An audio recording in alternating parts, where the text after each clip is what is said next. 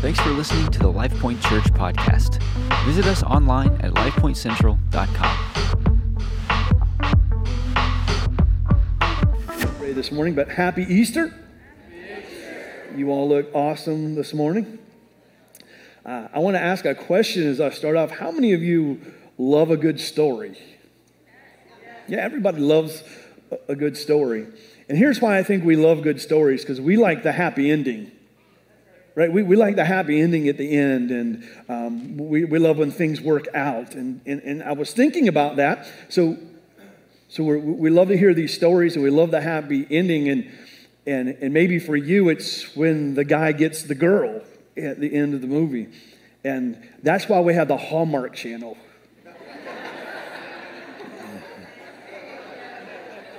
Every Christmas, you tune in and you watch cheesy movies. We do at my house. We didn't watch as many last year just for some reasons, but here's how it goes. Person moves back to their old town, runs into their ex, who just happened to end a relationship and now they're available. They start falling in love again until they think they see them liking someone else, so they break up. And then all of a sudden they find out that wasn't real. They come together at the end. They have the big kiss and the snow falls. It's the same movie, everyone. But you watch it. Like a fourth of the way in, I'm like, here's how this movie's going to go. Or maybe it's not the boy gets the girl. Maybe it's the hero defeats the villain. That's why Marvel Studios is a $25 billion industry. Because we tune in, we love to see the hero defeat the villain. Or maybe you're into the adventure movie, where the misfits come together and somehow they form a team, and at the end, they win. Or one of my favorites, how many love a good underdog story? You just love the underdog, where everything's stacked against them, but somehow, some way, they fight their way through. They shouldn't be a champion, but at the end, they do. How many of you remember Rudy? Rudy. So my staff is younger than I am, and I was telling them about the underdog. I said, y'all remember the movie Rudy? Half of them were like, who? Like they never heard of it. I'm like, you have a Google assignment this week to watch Rudy. Maybe if it wasn't Rudy, everybody knows Rocky, right? Yo, Adrian, everybody remembers Rocky. Maybe a little more current one. If you haven't seen The American Underdog yet, you might want to check that movie out. That's an awesome movie. But we do like the happy ending. And my wife and I were binge watching this series actually recently. And we started watching this series, and it started having all this twists to the plot and things that happened out of nowhere and challenges that this family went through, and we got glued to it. Has anyone ever been watched, like, on Netflix, and, like, an episode ends, and it's about to start another one, but it's, like, midnight? And you're like, just one more. So we're going to watch the end of this series. 4 o'clock in the morning. We were so frustrated. Here's why. It resolved nothing. They didn't explain anything. The series just ended.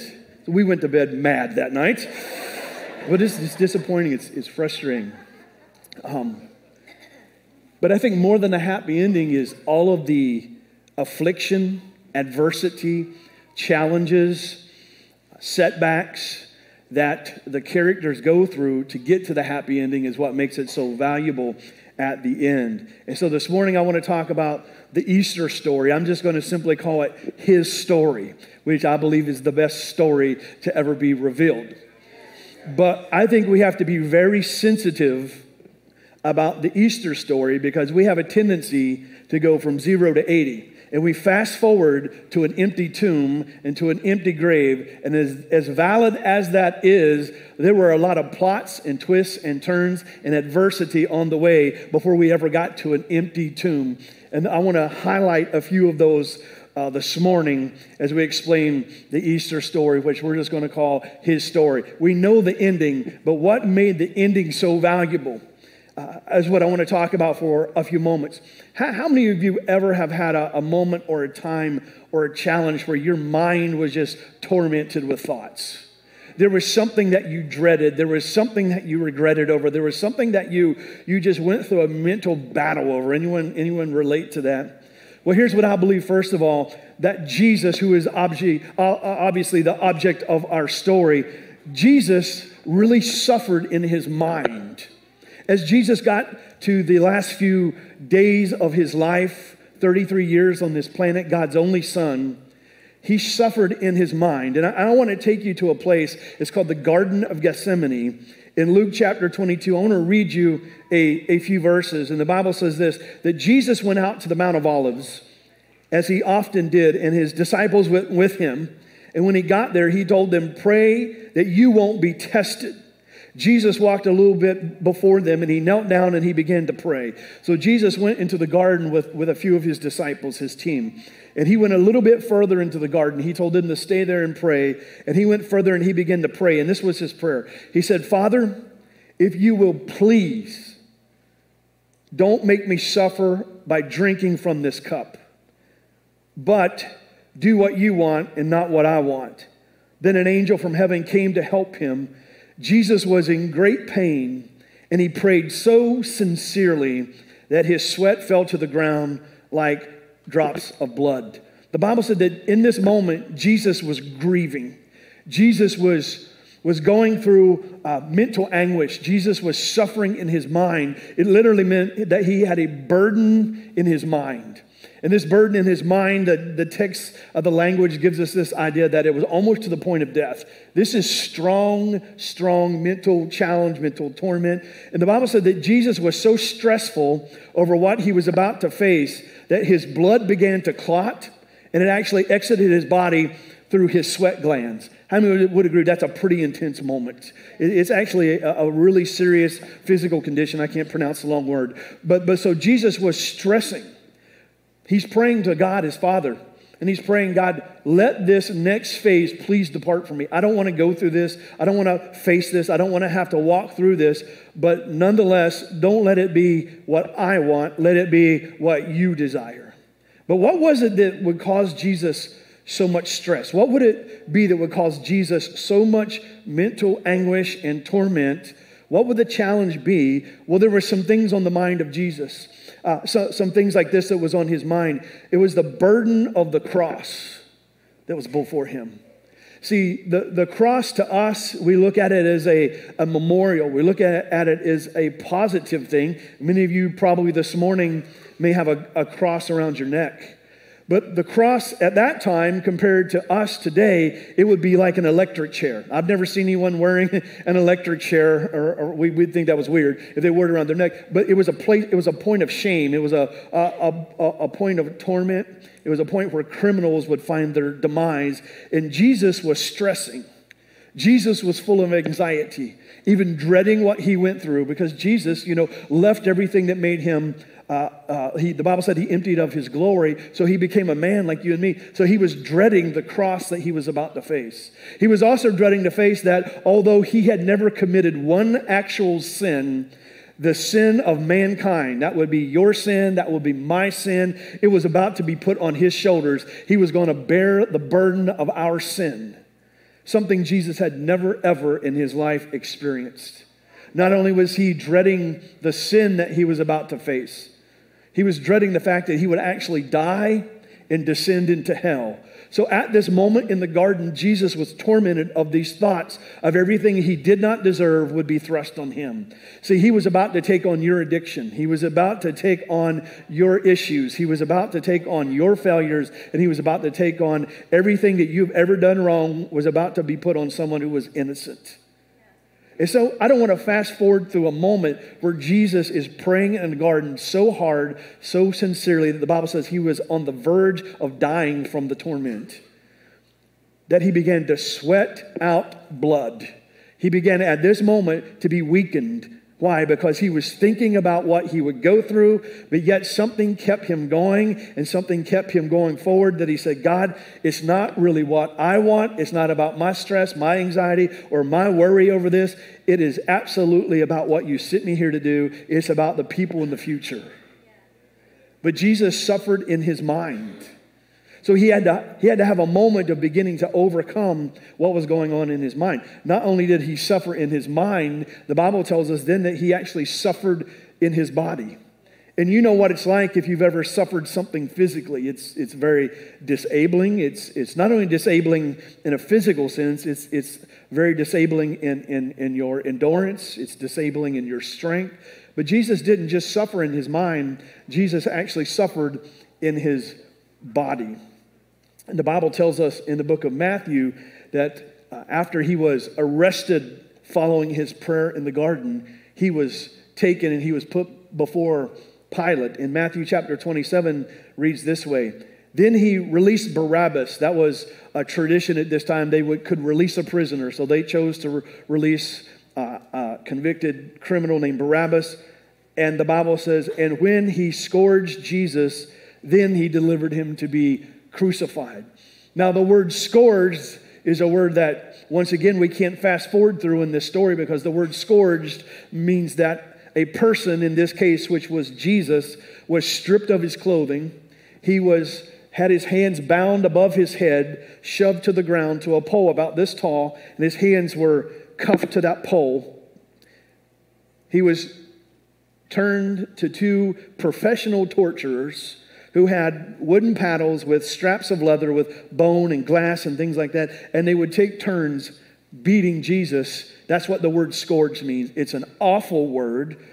It's a quick word to say in our language, but in that time in history, if you heard a scourging, it was one of the worst things that you could experience. It was actually the profession of those two men to whip people and beat people. And every time that leather would wrap around the torso of Jesus, it would begin to rip the skin from his body until the Bible says his back was actually exposed. His vertebrae was exposed.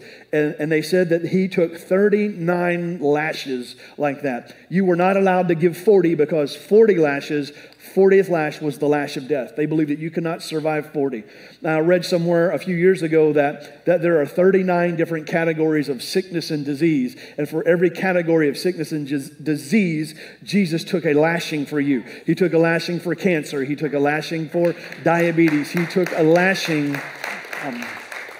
So he was scourged, beaten by those tormentors. Verse 27 says, Then the soldiers of the governor took Jesus into the praetorium, and they gathered the whole garrison around him, and they stripped him of his clothing. They put a scarlet robe on him, and when they had twisted a crown of thorns, they put it on his head, and a reed in his right hand, and they bowed the knee before him, and they mocked him, and they said, All hail, King of the Jews.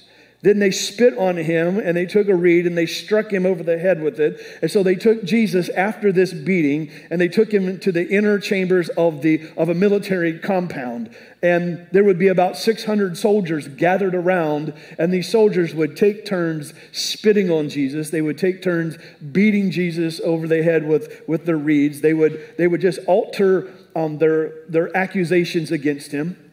They took a crown of thorns that they had woven together, and they shoved it down into the skull of Jesus, and they put a robe on him. So this was all about to continue the scourging. This is actually called the scorning.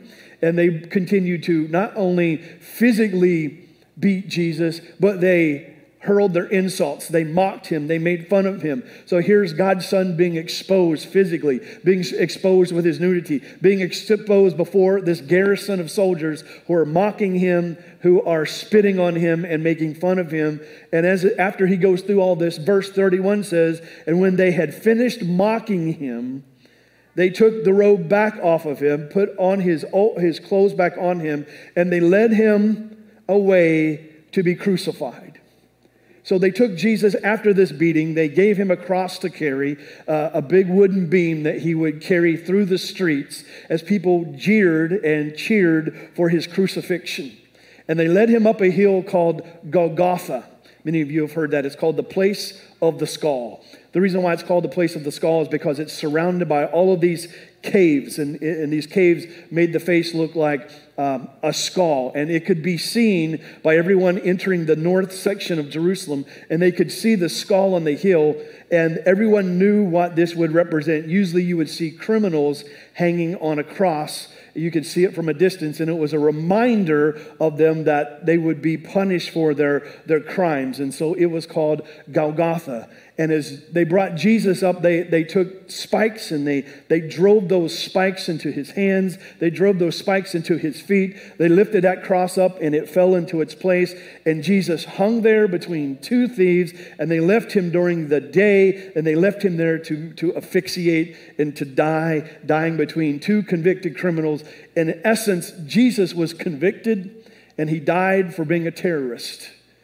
And, years back, that wouldn't mean as much to us as it has become known over the last several years. But so Jesus was basically convicted, and he died at death as a terrorist. As he hung there on the hillside in Golgotha, and as he was on that cross, he suffered not just mentally on the way there, but he also suffered physically.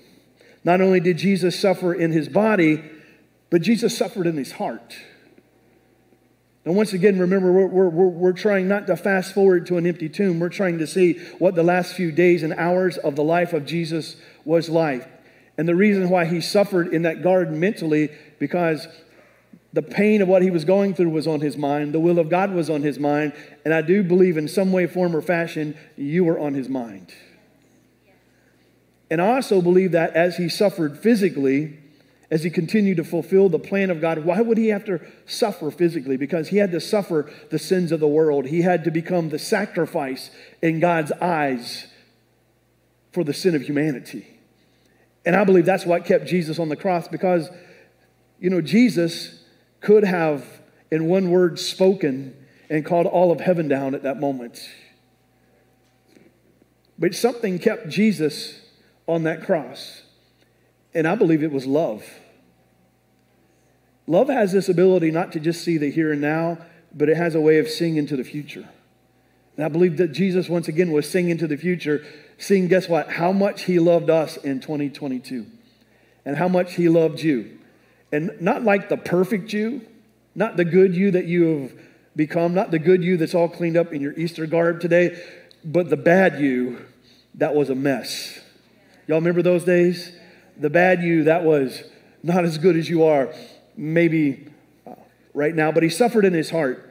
Matthew chapter 27 says this, "Now from the 6th hour unto the 9th hour there was darkness over the entire land. And about the 9th hour Jesus cried out with this loud voice, and he said, my God, why have you forsaken me?" You know what Jesus was experiencing at this moment was something that I know a lot of you have experienced, but it's rejection. I want you to think about this. From the moment that sin entered in the Garden of Eden, God from that moment on was devising a plan to rescue, save, and redeem the earth that he created. And his plan included Jesus leaving heaven, his only son, coming to this earth, dying a horrible death in your place for our salvation. And as Jesus emptied himself of all of his glory and came to this earth, think about this. He experienced continual rejection.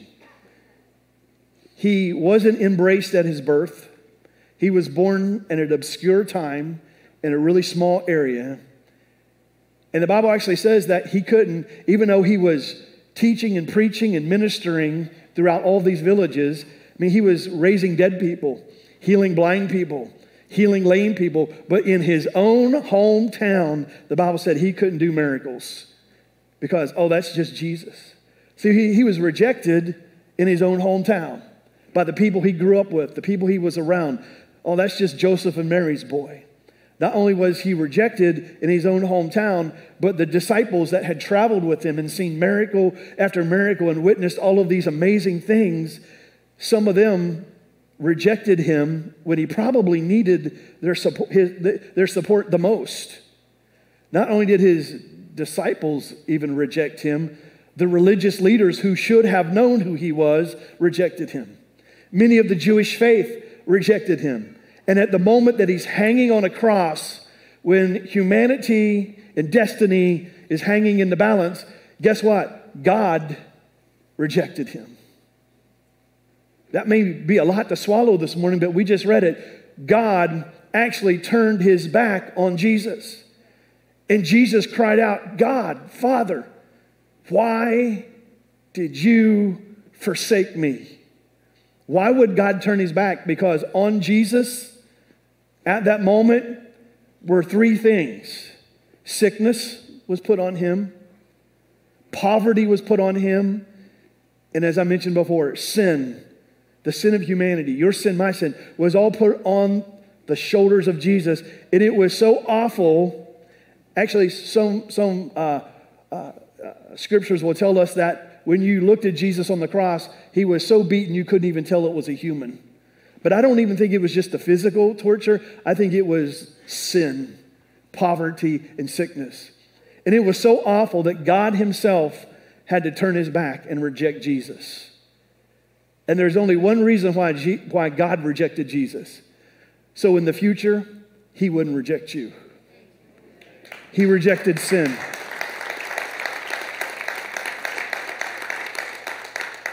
And so at that moment, Jesus felt more rejection than you and I could have ever felt. Let's read on in the story. It picks up in verse 50. Right after Jesus was facing the sting of rejection, verse 50 said, and Jesus cried out again. Remember, he just cried out and said, Father, why did you reject me? Then Jesus cried out again with a loud voice and yielded up his spirit. The last thing Jesus knew was the rejection of his Father. And the next thing that happened was Jesus yielded his spirit or he died. Then behold, as he died, the Bible says the veil of the temple was torn from top to bottom. The earth experienced a massive earthquake. It's really where we get the word seismic. You know, we get the word seismatic from a seismic shift or seismic earthquake. That's this Greek word. The temple was torn from top to bottom, the earthquake, the rocks split open, and the graves were opened, and many bodies of the saints who had died or fallen asleep, they were raised at that moment. Can you imagine this moment? The last thing that Jesus experienced was God the Father turning his back on him. The next moment, he takes his last breath as he is dying of his asphyxiation. They said the last thing that happens is your heart explodes. So his heart had been through so much physically and emotionally. At this moment, his heart explodes. He gasps and lets out his last breath. At that moment, there was a massive veil in the temple, and it just shredded in half. That was a symbol that you and I do not have to go to a priest. We can actually go right to Jesus. Darkness was over the earth. The entire earth experienced this massive earthquake. As this earthquake happened, rocks split in half. And sometimes we read over these little things that are in here, but the Bible said graves opened. And saints who had already died came up out of the grave and walked around. Now, don't fast forward through this story, because can you imagine being there? I think there were a lot of religious leaders, a few people who had rejected Jesus, even his disciples, his hometown, all the soldiers who had just mocked him and spit at him, had to have thought something like this. Uh-oh. At that moment, you had to know something was real. Well, what if we experienced that today? Obviously, if CNN covered it, it would have been covered differently.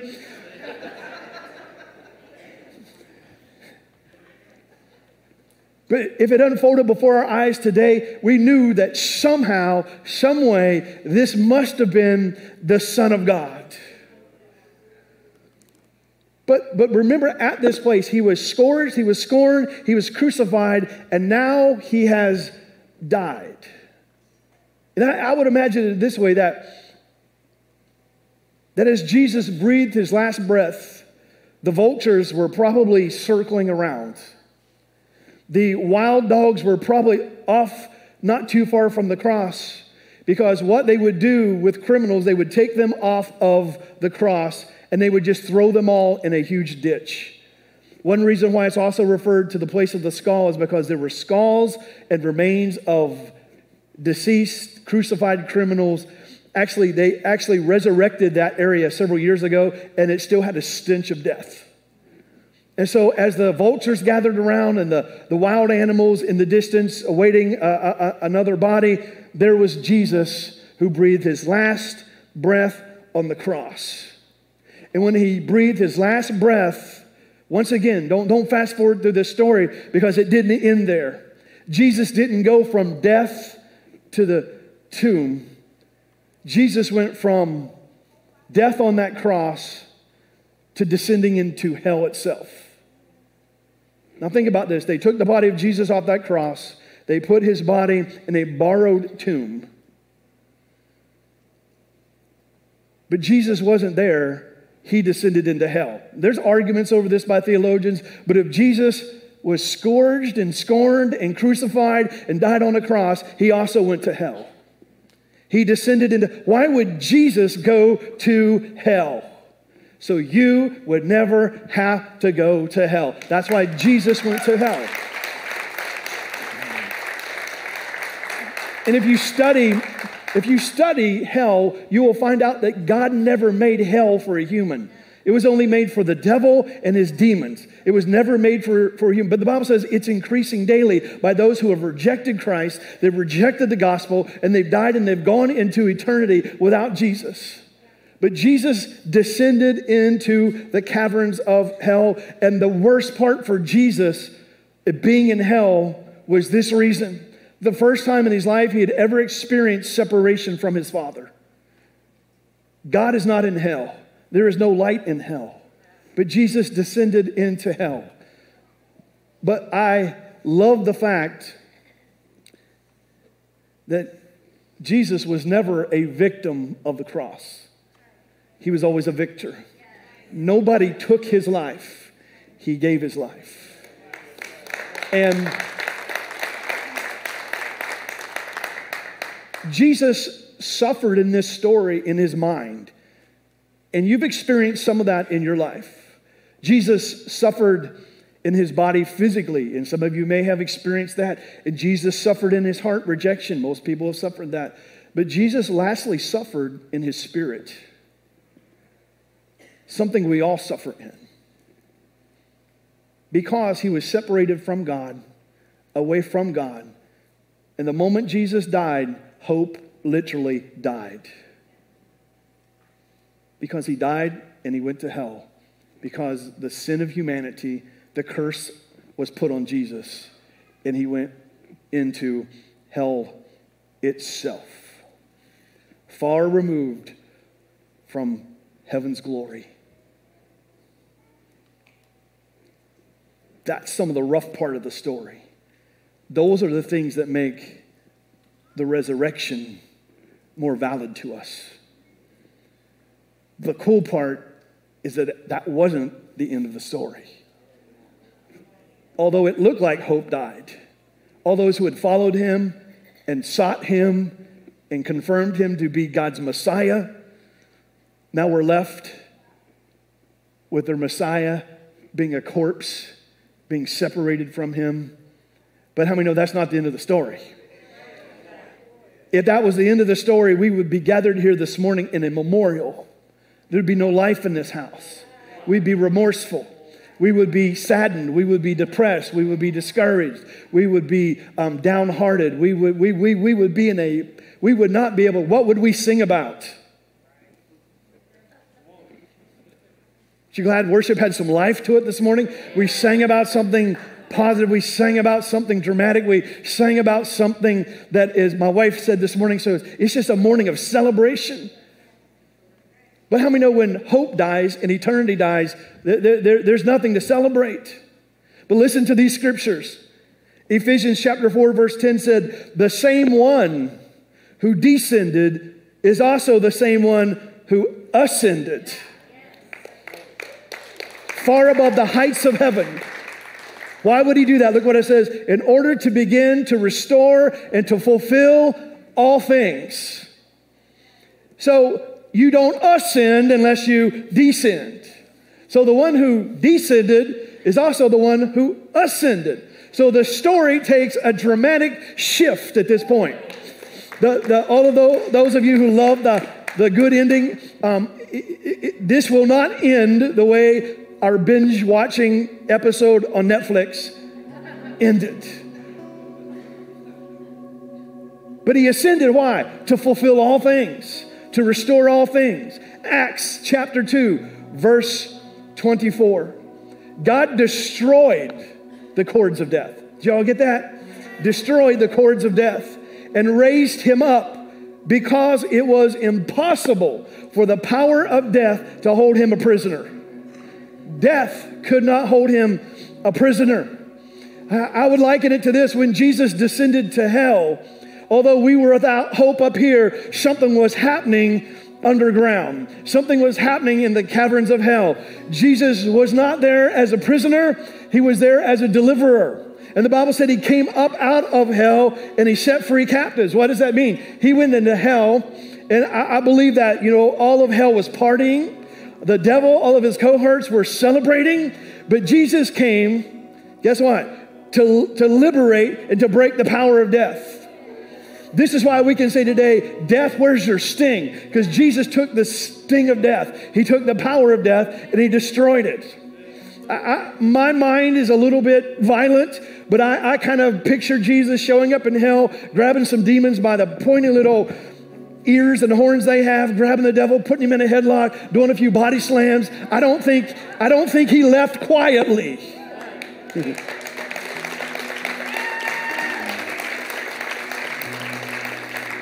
Why would I say that it happened that way? Because how did he do what he did? I can tell you why. It's because, number one, God's a promise keeper, and God's a God of power. That the power of hell itself could not restrain Jesus. Now, just a couple of days ago, a friend of mine sent me a text, and he's been through some rough things in his life, and recently a really, really rough health scare. And he sent me this, just talking about Easter. I hadn't talked to him for a while. He sent me this text, and I thought, these words are so true this morning. He said this. He said, Easter is good news. First of all, because Jesus rose from the dead. But he said, I want you to stop, and I want you to think for a moment what an amazing thing that is. The whole human history is one of death. Everyone has a birth date. Everyone has a death date. Some die young, some live long, but everyone dies. It's been that way from the beginning, but you were never created to die. God created you to live. And yet every single human being from the beginning of history has died. And so when we read that Jesus rose from the dead, that is the good news.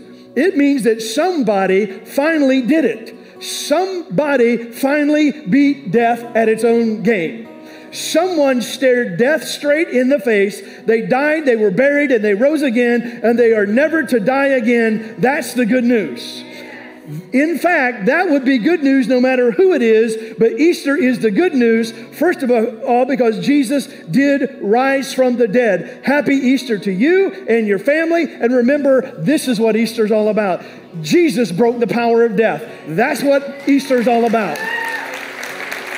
No human, no other power, no angel, no demon has ever been able to break the power of death. Jesus broke it. He faced it. He went there, got the t-shirt. Hebrews says this. Check this out. Hebrews chapter 4. For we do not have a high priest who cannot sympathize with our weaknesses, but he was in every point tempted or tested just like we are, but without any sin. What that means is everything that you have gone through or ever will go through, Jesus went through all of it as a man. Now look at verse 16. Because of that, let you and me therefore come very boldly to the throne of grace. And I love that. It doesn't say the throne of judgment. It doesn't say the throne of condemnation. It doesn't say because you're an addict, you can't come. It doesn't say because you were a liar, you can't come. It doesn't say because you were a failure, you can't come. It just says because he went through everything, that we'll ever go through and took on everything that we put on him. Therefore, we can come boldly. It means frankly. We can come boldly to the throne of grace. And look what it says. When we get there, we find grace and we find what? Mercy. When we need it most. When you come to Jesus, although you did deserve to be rejected and condemned, you know what you find? Because Jesus went there, overcame, because he came out of the grave, got the t-shirt, been there, done that, because he broke the power of death. Guess what? You can come right into his presence and say, I need grace and I need mercy. You can come and not get what you do deserve and get what you don't deserve. Grace means the goodness of God that you didn't earn, you didn't merit it. It's undeserved, it's unearned. You get it because it's the gift of God. It says you get grace and you get mercy. The word mercy means he throws you a rope. He throws you a rope. I love that verse. We celebrate Easter with an empty grave. We sing about the cross. All valid.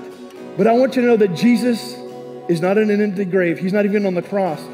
Jesus, the Bible said he ascended out of the grave and continued to do miracles.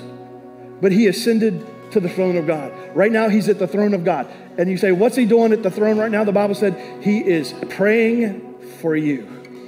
He's praying for your needs. He's praying for your desires. He's praying for your addiction to be broke. He's praying for your marriage to be healed. He's praying for your lost thoughts to be found. He's praying for, isn't that good to know that all of heaven has been praying for you? Right now they're praying for you. And this morning as I was getting ready to come here, I was sitting there having a coffee and I said, God,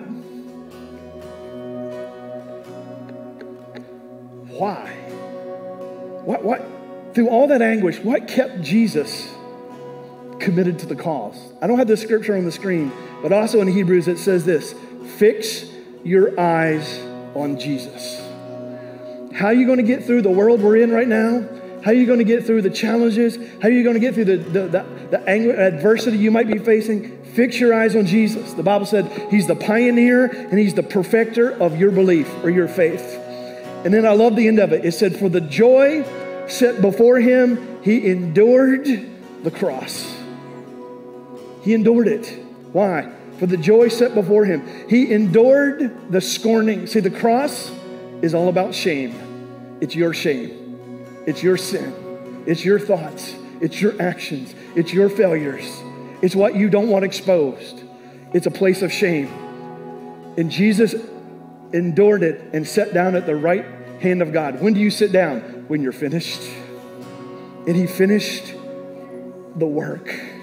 Why? For the joy he endured the cross. For the joy, what was the joy? You coming to know him, you receiving him, you believing in him, you embracing the gospel. That's why he endured the cross. He endured the cross because he knew that you were going to have a problem with addiction. He endured the cross because he knew that you were going to have a failure in your life. He endured the cross because he knew you were going to be jacked up and messed up. He endured the cross for you. Not the good you now, but the messed up you. That's why he endured the cross.